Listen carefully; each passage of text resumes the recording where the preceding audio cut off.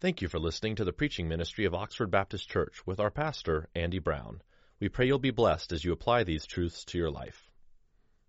Today is one of my favorite times of the year. The reason is, of course, today is Christmas Eve. Tomorrow is Christmas, of course, but tonight is, of course, the night before Christmas. When I was a child, I remember that this time was so great because when I woke up in the morning, I would wake up to the smell of Mom cooking quiche and biscuits. We'd have some cantaloupe with those biscuits as well. And I remember that we would have presents underneath the tree. Let's be honest, I went for the presents first before the quiche, but hey, I remember that. And I had trouble this night going to sleep, but not a lot of trouble waking up. I remember my dad was working second and third shifts, so I knew better than to wake Dad up. And so what that meant was I would go, my brother's 9 years older than me, I would go and I'd go wake him up. That way, if it's too early, he could let me know, and I'd let him, I'm the younger child, so I would let him get in trouble, him go and wake Mom and Dad up if it was 5 in the morning, 3 in the morning, whatever the case may be. But I love this day because what this time meant was this time was filled, and it is filled, with so much anticipation. We're going to go to bed tonight. We're going to wake up in the morning. And Christmas is finally here. Are you anticipating anything this morning? I wonder. Not only for Christmas, not only for the new year that's coming, but are you this morning filled, not with anxiety, but are you this morning, maybe some of you are filled with anxiety. Christmas is tomorrow, by the way. But hopefully you're filled this morning with all types of joyous anticipation. Now let me let you know where we are at Oxford Baptist Church. Of course, you see this beautiful background behind us here. We're in week 5 of a 7-part series known as Christmas and the Temple. And this morning, we've finally made it to the time where I invite you to take your Bible and go to Luke chapter 2. Now, you've been waiting for this. I know I've been mentioning Luke chapter 2 for the past 4 weeks now. Now it's week 5. We finally get to that moment of anticipation where some of you finally, you've been talking about Luke 2. When we're finally going to get into Luke 2, we'll take your Bible to turn into Luke chapter 2. And when you see Luke chapter 2, we're going to find Jesus in a particular place. We're going to find Him in the temple. What we've been doing these past few weeks is we've been trying to answer the question, why the most significant life of all? Why the life of Jesus? Why did He choose to live His life in the shadow of the temple? Now, I know that we've done this before, and, hopefully this is not nauseating for you. I keep repeating the same thing. There's a reason why the pastor keeps repeating the same thing. He wants the congregation to learn, and you learn by repetition. So I want you to see what I believe is Luke's intention. He intends to paint Christ's portrait in a certain way. He intends to show Christ in the shadow of the temple. So look what happens in Luke chapter 1. Flip over just a couple of pages, and you see we start where Luke introduces in the first 4 verses. He talks about he's writing to Theophilus that you may have certainty concerning the things that have been taught. And then we go right away to the birth of John the Baptist, and he appears to Zechariah, John the Baptist's father. And of course, Zechariah is in the temple. So right away, Luke takes us to the temple. Then we flip ahead, and we see, of course, the birth of Jesus being foretold. We see Mary visiting Elizabeth, all the rest. And then we see John the Baptist being born, and we quickly see Christ being born. And right away in chapter 22, we see Him in the temple. And of course, Luke gives us this only glimpse of the life of Jesus as a boy. And guess where Jesus is? He's in the temple. And then if we were to flip forward, we don't have to do this today, but if we were to flip forward all the way as Jesus is nearing the end of His ministry, He spends most of His time in and around the temple. And it's because of all of those reasons, I believe, that what Luke's doing is he's telling us something as we read the Bible. Remember, Luke is the authority. He wants us to learn something. We don't have to teach Luke anything. Luke has everything to teach us because he was there with Jesus, there with people that knew Jesus. And so Luke is trying to tell us something about Jesus. And he's saying that if we want to understand Jesus, if we really want to understand Christmas, then we have to understand the temple. So what we've done to this point is we have labored to seek to understand the temple so that we can have a better grasp on Jesus. I'm really not interested if you know about the temple, but what I am interested in is that we together learn about the most significant life of all, and that is the life of Jesus Christ. And so will you mind joining me in Luke chapter 2, and let's begin in verse 22 to look at this solitary event where Jesus is in the temple. We will read today from Luke 2:22 through verse 35. Hear the word of the Lord. When the time came for the purification, according to the law of Moses, they brought him up to Jerusalem to present him to the Lord, as it is written in the law of the Lord, every male who opens the womb shall be called holy to the Lord, and to offer a sacrifice according to what is said in the law of the Lord, a pair of turtle doves or 2 young pigeons. Now there was a man in Jerusalem whose name was Simeon.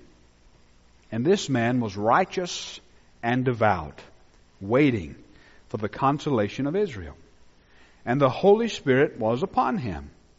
And it had been revealed to him by the Holy Spirit that he would not see death before he had seen the Lord's Christ. And he came into the temple, and when the parents brought in the child Jesus to do for him according to the custom of the law, he took him up in his arms and blessed God and said, Lord, now you are letting your servant depart in peace, according to your word. For my eyes have seen your salvation, that you have prepared in the presence of all peoples, a light for revelation to the Gentiles, and for glory to your people Israel. And his father and his mother marveled at what was said about him. And Simeon blessed them and said to Mary, his mother, Behold, this child is appointed for the fall and rising of many in Israel, and for a sign that is opposed, and a sword will pierce through your own soul also, so that thoughts from many hearts may be revealed. Let's pray together, shall we? Father, we are grateful. Grateful that we have such an occasion today to come together and exalt the name that is above every name, the name of Jesus. Please, our Father, be with us today.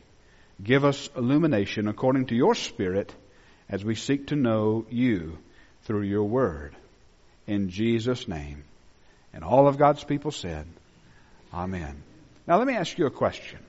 What was it that made this day so significant? What was it that made this day so special? I believe that there were 3 things that made this day so special. There was anticipation, there was expectation, and then there was realization. Anticipation, expectation, and realization. Think about it. In this moment, the magnificent temple, and all of its splendor, and all of its glory, and all of its gold and brilliance, and all of its glorious heights, in that moment the temple is dwarfed by a devout Jew, a dedicated husband, and a virgin mother holding a baby who himself is hope, joy, love, peace, forgiveness, all that we could ever hope for, and all that we could ever need. We come to this moment. What makes this moment so significant is that all of history has been leading towards and hinging on the birth of the baby in Luke chapter 2.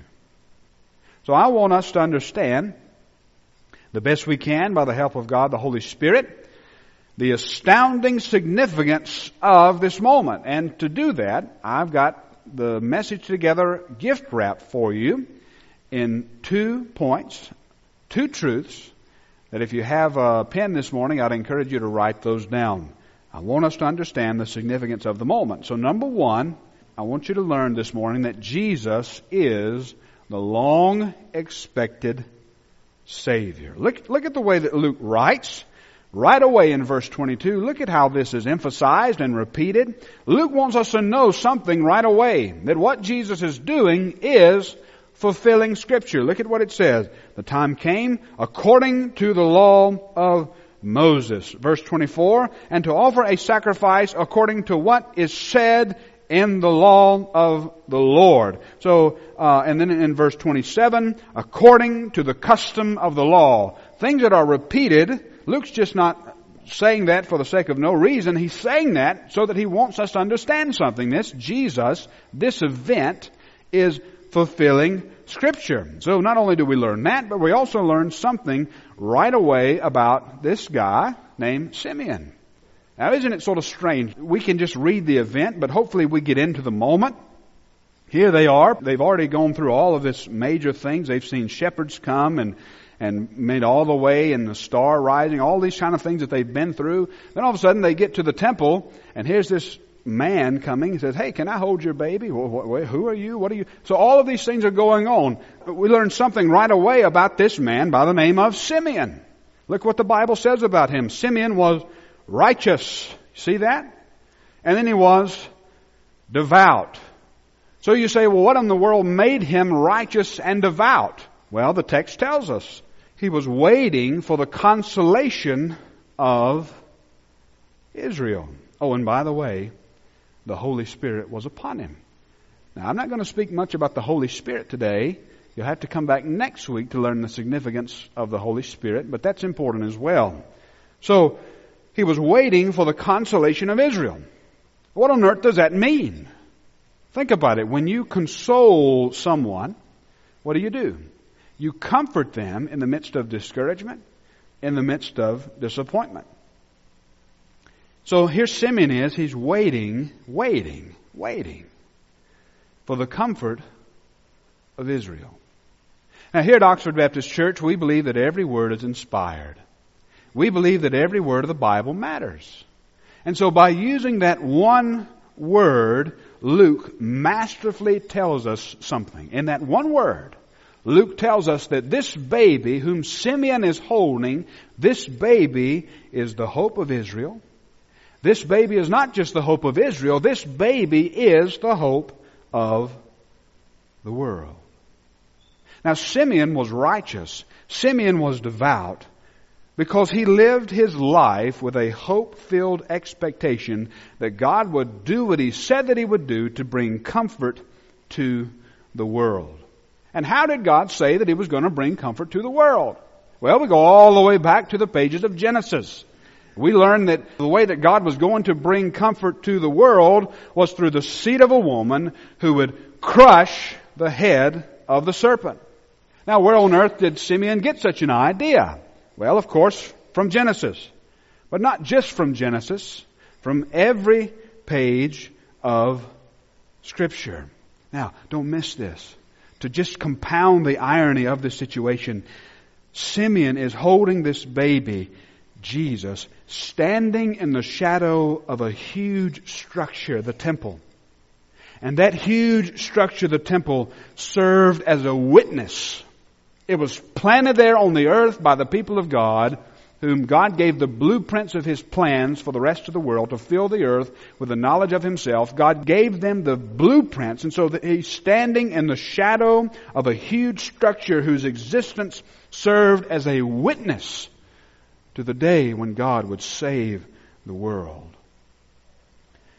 By looking into the face of Jesus in the shadow of the temple, Simeon was able to understand that something more significant, something greater than the temple was there. So that word consolation is a very important word. That word consolation, like I said, is important for us to know, because what Luke's directing us, even though it's not a direct reference, I think it's an echo. There's a lot of history that's here. You see, Luke uses the word consolation to take our minds back to a certain point in Israel's history, a certain point in time. We see that he is waiting, he's longing for the consolation of Israel. He's waiting for the comfort of Israel. And how did he have any such idea that there was even coming a consolation, that there was even coming a comfort? Why? Because this word reminds us of a particular prophet by the name of Isaiah.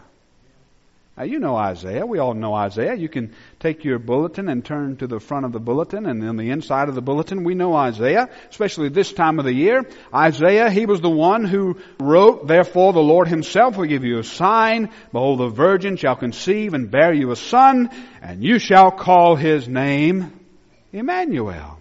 Well, Isaiah also says, "For unto us a child is born, to us a son is given, and the government shall be upon his shoulders.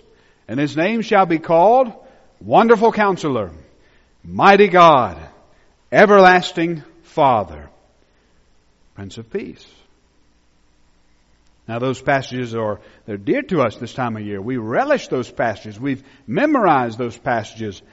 The reason that they're so important is because what they do is they highlight the overall meaning of Isaiah.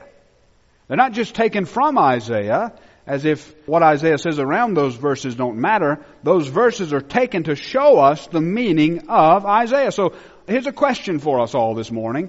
What on earth is the book of Isaiah about? What's it about? It's about Jesus. Now listen, I know when the preacher asks you that question, you're not supposed to say Jesus because it's probably something more deep than that or deeper than that. But I don't mean to go all Sunday school on you, where the answer to everything is Jesus. But that's the truth. Isaiah is about Jesus. And you say, how can you say that Isaiah is about Jesus? Because Jesus told us about it after His resurrection. You can read the end of Luke, and he's on the road to Emmaus, and he is showing how every Scripture points to Himself. So everything is about Jesus. And so our task then is to determine not what we mean when we say that Isaiah is about Jesus, but our task is to determine what Isaiah means when he writes about salvation that's coming through a virgin-born son who's also going to suffer. So what does Isaiah mean? So let me tell you, by this one word, consolation, Luke is taking us back to the hope of Simeon, taking us back to the book of Isaiah. And Isaiah, if you've ever looked at Isaiah, Isaiah is a massive book.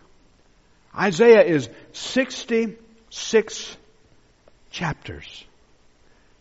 The book of Isaiah is divided into 3 sections, and this is important. The first section is chapters 1 through 39. That's called Book 1. Book 2 is chapters 40 through 55, and then the third section is chapters 56 through 66. You say, why is that important? Here's the reason. Because the second section of Isaiah, listen carefully. And what's the second section? Chapters 40 through 55. 40 through 55. The second section in the book of Isaiah is known as the book of comfort. As the book of consolation. So here's Simeon. And how, of all the different ways that Luke could describe Simeon, you've probably seen a picture of Simeon. He's got a long beard and a turban, We don't know any of that stuff. We have no idea. What do we know about Simeon? We know that Simeon was devout, righteous, waiting for the consolation of Israel.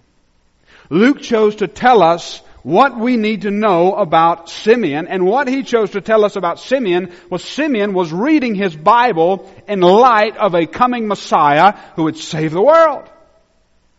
Luke tells us that he's righteous and devout because he is reading Isaiah in light of a Christ who is coming. And after he sees this Christ that's coming, he says, Lord, now I can die. I've seen salvation. I've seen the Lord. The second part of that book, I want to say it again so that you'll write it down and look at it later. Chapters 40 through 55 is known as the book of comfort or the book of consolation. Why comfort? Why consolation? Here's the reason. Because the first 39 chapters of Isaiah are filled full of disappointment. Filled full of disappointment. The first 39 chapters of Isaiah is filled with all these prophecies of God coming to judge, to bring judgment upon the house of Israel because they've been disobedient to God. Isaiah writes to a people who are not fulfilling the mandate to be lovers of God. Now let me show you that real quickly. What did God do? Remember, Simeon standing in the shadow of the temple. God built a system to deal with sinfulness. And what was that system that God built to deal with sinfulness? The sacrificial system. The sacrificial system. This is why Mary and Joseph come in verse 22. They're coming for their purification. Jesus is too, according to the law of Moses.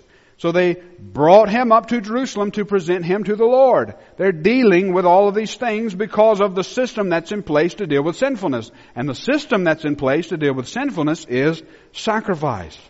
But here's the Bible picture. The people took advantage of this way of thinking.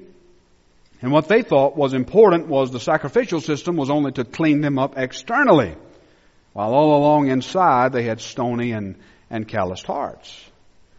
So what did they do? They sinned, they sacrificed, they sinned and they sacrificed. They thought, hey, this is great. I can just sin and sacrifice. I can go to penance. I can just go confess to the priest, whatever the case may be. Go and sin, sacrifice. As long as I sacrifice, I'm okay. So I'll go to church on Sunday, live like I want to on Monday. It'll be all right because Sunday's coming. I can get it all done. And I can, sweep it under the rug. So the people of Israel, they sinned, they sacrificed, they sinned, they sacrificed, they sinned, they sacrificed, all to the point where God says, enough. You've missed the whole point. The whole point isn't about you feeling good about yourself. It's about me feeling good about you. The whole point is not you cleaning up externally. The whole point is for you to have a transformed heart, a heart that loves the Lord God with everything that you are. So God says enough. And listen to the way that Isaiah, this is important. Listen, Isaiah begins his entire book, all 66 chapters. He begins by declaring the system that God had put in place of sacrifice. The temple is ineffective. Listen to what he says, Isaiah chapter 1, verse 10 and 11. Hear the word of the Lord, you rulers of Sodom, you people of Gomorrah. Now, if you know anything about Sodom and Gomorrah, if God calls you Sodom and Gomorrah, He's not saying, I'm so proud of you. God calling His people Sodom and Gomorrah, He is saying, you've blown it. It's like Peter receiving the word from Jesus, get behind me, Satan. You don't want Jesus to call you Satan. You don't want God to call you the people of Sodom and Gomorrah, because we know what God did with Sodom and Gomorrah. He buried them under ash. But listen to what God says. What to me is the multitude of your sacrifices, says the Lord. I have had enough of burnt offerings of rams and the fat of well-fed beasts. I do not delight in the blood of bulls or lambs or of goats. Just imagine that. Here you are, the people of God. You thought that you had it made. Sin, sacrifice, sin, sacrifice. Then all of a sudden God comes and puts a block stop on you. Now what? Now what are you going to do to deal with your sinfulness? So if the only system to deal with sinfulness is sacrifice, and God tells them that He is unpleased with their sacrifice, then what on earth are they to do? Listen, here's the point of Isaiah. Here's the point of the whole Bible. The people are incapable of saving themselves. You and I are incapable of amassing enough righteousness to save ourselves. Instead, what do we need? We need a Savior. And I love Isaiah. This salvation that's coming is the hope of the world. Listen how quickly Isaiah anticipates the coming salvation of the Lord. So that was verse 10 and 11. 7 verses later, after God says, don't even sacrifice anymore, I'm tired of it. 7 verses later, listen to how quickly God moves to hope. He does this all through Scripture. All through Scripture. He moves quickly from hopelessness to hope. He doesn't leave His people without hope. 7 verses later, listen to what the Lord says. Come now. You see the invitation? Instead of pushing them away, God says, come, let us reason together. Though your sins are like scarlet, they will be as white as snow. Though they are red like crimson, they shall become like wool. The question that Isaiah answers is, how on earth do scarlet sins become white as snow? Isaiah, especially in the book of comfort, chapters 40 through 55, you know what it does? It tells us. It tells us the way. Isaiah tells us that scarlet sins become white as snow through the shedding of the red blood of the spotless Lamb of God. Isaiah 53, by His wounds our healing comes. The hope of Isaiah is a future hope. And here Simeon is waiting in the shadow of the temple, waiting, the Bible says, for the comfort of Israel to come. The comfort of Israel only comes through salvation, and he grabs the baby Jesus and he says, I have looked into the eyes and I have seen Yeshua. I have seen the salvation of the Lord. But the hopestead of Isaiah is a future hope. And what God says, He says to anchor history in hope.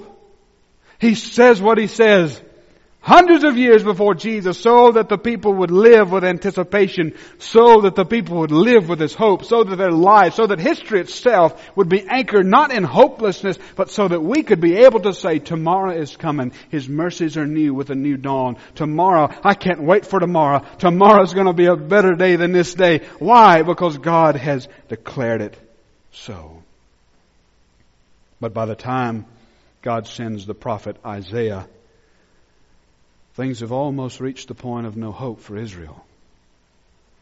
By the time God sends Isaiah, things are reaching a boiling point until finally in Ezekiel chapter 10, which is a prophecy after Isaiah, in Ezekiel chapter 10, you can write that down and read about it later. In Ezekiel chapter 10, the glory of the Lord leaves the temple. What's the big deal about the temple? It's not the sacrifices. It's the Shekinah glory of God manifested among His people. And in Ezekiel chapter 10, God finally says, I've had enough of this. And in Ezekiel 10, the glory of the Lord leaves the temple. The presence of God leaves His people. In Isaiah, it opens with the Lord declaring that He no longer delights in the sacrifices offered in the temple. And in Ezekiel, the Lord abandons the temple altogether.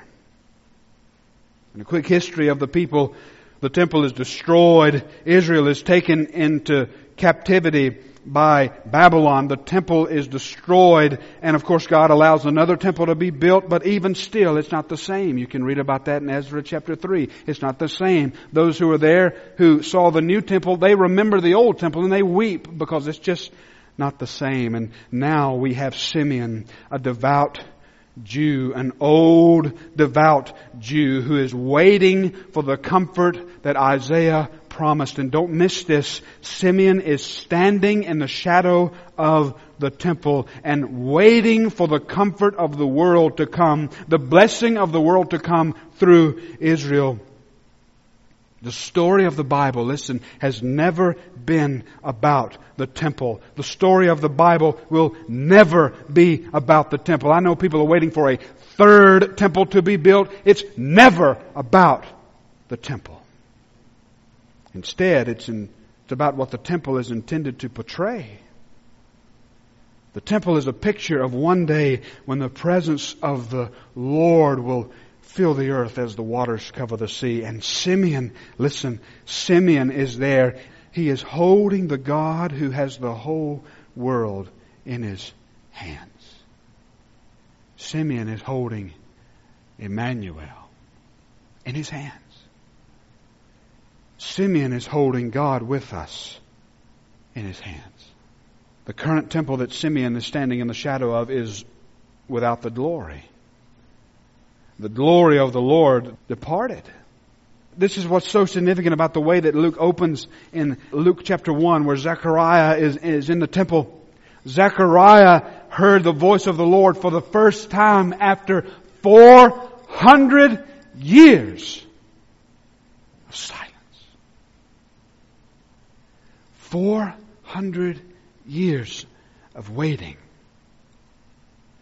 400 years and finally, an old man takes a baby in his arms and says, now I can die in shalom.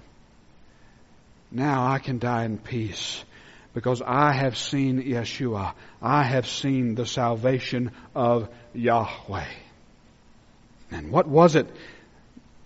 What was it about Jesus, I wonder, that caused Simeon to rejoice? What was it? Was there something special about Him? Oh, of course there was. He's Jesus. Well, what was it about Jesus? Did He have this halo around Him like we see in pictures? Did He glow? You know, what was it about Him? Well, He was a baby, of course. He cried when He was hungry. He wiggled. He cooed. He did everything that a normal baby would do. But this baby was Emmanuel. This baby was God with us. This baby was Jesus. This baby with tender skin, whom the rough hands of Simeon held, would one day save the world. And so how in the world would a baby save the world? And this is our second point this morning. Jesus saves through His life. How does He save the world? Through His life. Jesus is Emmanuel. Jesus is God with us. And so this Jesus, He has come into a world full of darkness as the light of the world. He has come into a world filled with chains, with the key for every captive. He has come in a world full of sorrow to dry every tear. In a world full of longing, He has come to bring joy. Jesus has come to restore the presence of God amongst men. And He does so in the most unbelievable fashion. By becoming man. By God becoming man. Listen. By uniting Himself with us so that He could unite us with Himself. Now there's another gospel writer that you're probably familiar with, and some say that even though we oftentimes go to Luke to read the Christmas story, because Luke has all these glorious details about angels and wise men and shepherds and all these beautiful details. But there's another gospel writer who also tells the Christmas story. His name is John. Now John goes into, some say not as much detail. Others say, well, he goes into more detail because he begins before there was time. But listen to the way that John tells the Christmas story. Listen to John 1:14, probably one of the most significant passages in all the Bible. Listen to what John says. The Word became flesh and dwelt among us. Don't miss this. And we have seen His what? Glory. Glory as the only Son from the Father, full of grace and truth. Now, if you've gone over there to John chapter 1, that's good, because if you have, then there's one word that I want you to highlight. And that's that word, dwelt. Do you see that? The Word became flesh and dwelt among us. That word, dwelt, is the same word the Old Testament uses for tabernacle. What's He telling us? He's telling us that Jesus has tabernacled amongst us. Jesus has templed amongst us. Now, what's significant about the tabernacle? What's significant about the temple? There's only one thing that's significant about them, and that's the presence of God. Jesus is our Emmanuel. Through the incarnation, listen, through the incarnation, that is, through the Word becoming flesh, God has made His dwelling place amongst mankind. So what does this mean? It means that all that was lost in the garden when the Lord God walked with mankind is now being regained in the incarnation. In the incarnation of the Son. All that was lost is now being regained in God being born. How was He born? Offspring of the Virgin's womb. Veiled in flesh, the Godhead see. Hail the incarnate deity. Pleased with us in flesh to dwell, Jesus our Emmanuel. Mild He lays His glory by, born no more that men may die, born to raise us from the earth, born to give us second birth. Look at what Simeon says. Look at verse 30. My eyes have seen what? Your salvation. Now notice what Simeon says. He didn't say, I've seen the one who's going to bring salvation. He didn't say that. Simeon didn't say, I've seen the worker of salvation. He says, my eyes have seen your salvation. He looked into the infant eyes of God Himself and said, I have seen salvation. Here's the point. Listen carefully. And this is so good. Listen. Jesus secured our salvation the moment He became flesh. Your salvation was secure the moment that He became flesh. Listen, you say, what about the cross? Well, it's not just a cross that saves, is it? It's God on a cross. You say, what about the resurrection? Are you making less of the resurrection? By no means. It's not just an empty tomb that saves. It's God risen from the grave that saves. You can never separate who Jesus is from what He has done. And this is what makes Christmas so extraordinary. And I hope that it is this extraordinary in your house. And I hope that it becomes more extraordinary in my house. And that we celebrate Christmas this way for the rest of our lives. Without ceasing to be what He was, He became what He was not. Without ceasing to be what He was, He became what He was not. The Word became flesh and dwelt among us. The perfect union of God and man in our one Lord Jesus Christ. Fully God, fully man. Two natures, God and man, united in one person, our one Lord Jesus Christ. And the reason that the Son became flesh without ceasing to be what He was, became what He was not, the reason that He did that is for one reason. For us. For us. You know why we give Christmas gifts to one another? Some say, well, isn't it all about Jesus? And listen, I know you can go overboard with Christmas gifts and all these kind of things. I'm not interested in none of that stuff, but I'm just simply saying the reason why we give gifts to one another is because God has given us the greatest gift He ever could. And we celebrate that. Some of you overboard, that's okay. Because there's no way that you can outdo what He did. So don't even try. In His generosity, He freely gave of Himself. He became what we are so that He could make us what He is. That doesn't mean that we become God. It means that we become God's, apostrophe S. He now belongs to us and we belong to Him. And what did John say? John says, we have seen His glory. What does he mean? You know, John, he knows the Bible. John knows that in Ezekiel 10, the glory of the Lord left the temple. So John saying we have seen His glory, the angels singing Gloria, they're saying the same thing. This is the way that God brings His presence back amongst men. You have to come back next week and you'll see the veil of the temple at the crucifixion of Jesus. The veil of the temple was rent from top to bottom. You know what that means? It means now there's no separation between us and Him. Because He's brought us to Himself in the most extraordinary fashion, taking on flesh so that by that flesh He could shed His precious blood for you and me so that He could die. So that He could take that flesh that was wounded, that sacred head that was wounded, and raise it back to life again. Also that when the day that we close our eyes, we can close our eyes with the expectation, with the anticipation that the next time we open our eyes, we will behold Him.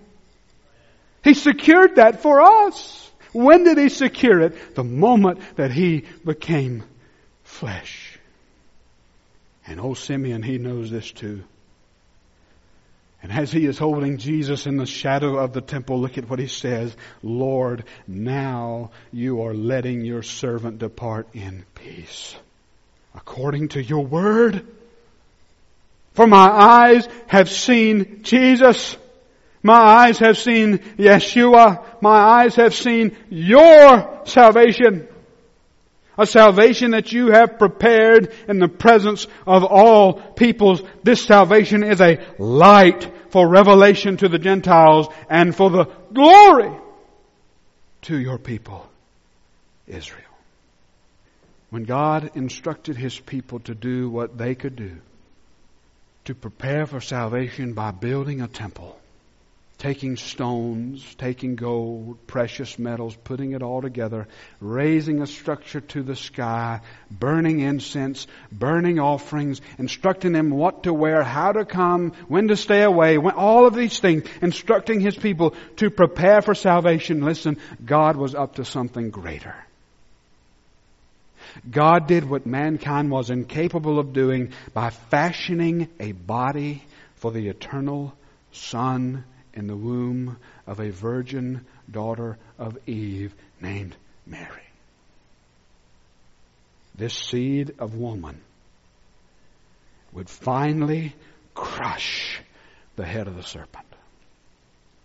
And even though his head would be bruised, He will fill the earth with the triumph of His victory by vanquishing evil forever.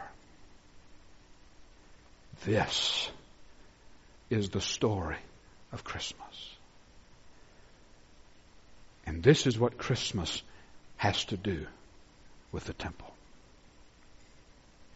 Now let me ask you, would you be disappointed? Even though some of you don't want your husband to get you anything, or your girlfriend, whoever, you don't want a gift. Some of you ladies say the same thing. By the way, men, if your woman has said that, don't believe her. It's a trap. Don't believe it. Would you be disappointed? Some of you right now are gassing up the car to go wherever you go. I understand. Believe me, I understand. But would you be disappointed if you woke up on Christmas to find no gifts? All the anticipation that you have. Even though you don't have that wish list, everybody knows you've got the wish list. No gifts. Let me tell you something. On the authority of God's Word, who has revealed Himself in concrete means through history, through material means, by taking on flesh. It's not just some idea ethereal that we celebrate. The reason we have burning candles here today is to remind us that if I do like this too long, I'm going to get burnt. He has revealed Himself in a real way to us. This is why we celebrate with real flowers and all the rest, because we're celebrating something. This is true. It's real. We have real water that we baptize. It's not fake water. Why? Because God has chosen to reveal Himself in real means, because He's a real God. And He's going to redeem this world in a real way. And let me tell you, on the authority of His Word, who has revealed Himself, who has broken time with Himself, with Christ, there is no way that Christmas could ever be disappointing. You say, why is that? Here's the reason. God has given us the greatest gift that He could ever give us. You know what He's given us? He's given us Himself.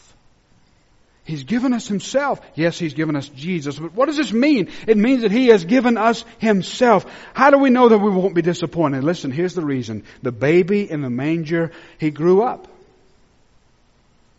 And He grew up to have those precious hands pierced by nails. Those beautiful, tiny feet were driven through with spikes that held Him to a cross. That precious brow that Simeon probably kissed, that no doubt received a bunch of kisses from his mother, was plunged by a crown of thorns. And that side that his earthly father Joseph held so close to him as they walked down the street, that side one day would feel the cold steel of a soldier's spear as his side was riven and his blood was spilt.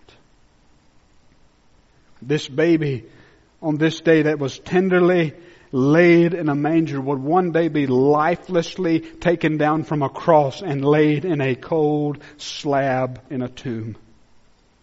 And that day would be another time of longing, another moment of anxious anticipation as those closest to Him remembered what He said, but then wondered if what He said was true. They could hear His voice, tear this temple down, and in 3 days I'll raise it up. 1 day passed. 2 days passed. But then came the morning of day 3. Because He has risen, we who know this Jesus that has risen can testify with Him that because He has done what He said that He would do, we can believe everything that He said. And if He says He's coming again to receive us unto Himself, we can believe it.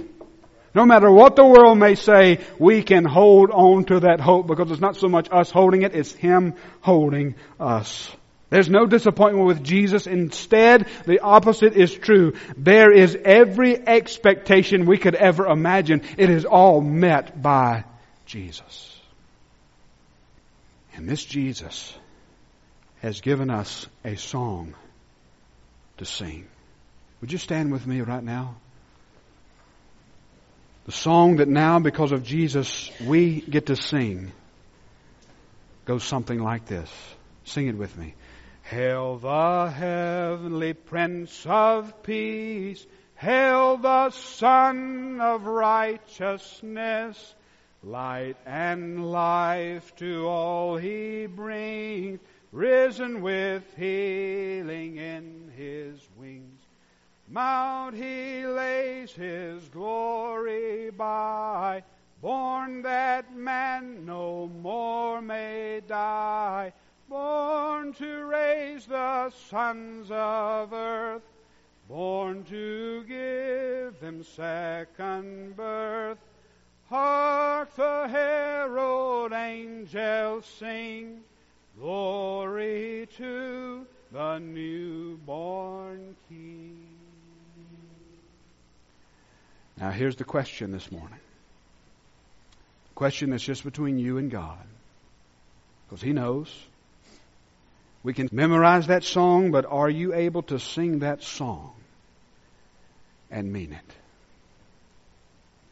Are you able to sing that song, and as you sing that song, is your heart warmed and stirred with affections for God? Do you believe what you sing? Do you believe this book? I mean, really believe it. Father in heaven, we love You. And we thank You for loving us. And thank You, Lord God, that You know every heart here. And it's my prayer that every heart here is secure in Christ, that they're able to say, yes, I believe in Jesus. In Jesus' name we pray. And all of God's people said, Amen. We pray God will use this message for His glory in your life. If you would like more information, please feel free to contact us at info@oxfordbaptistchurch.com. Oxford Baptist Church is located in Oxford, Georgia. If you're close, we'd love to meet you.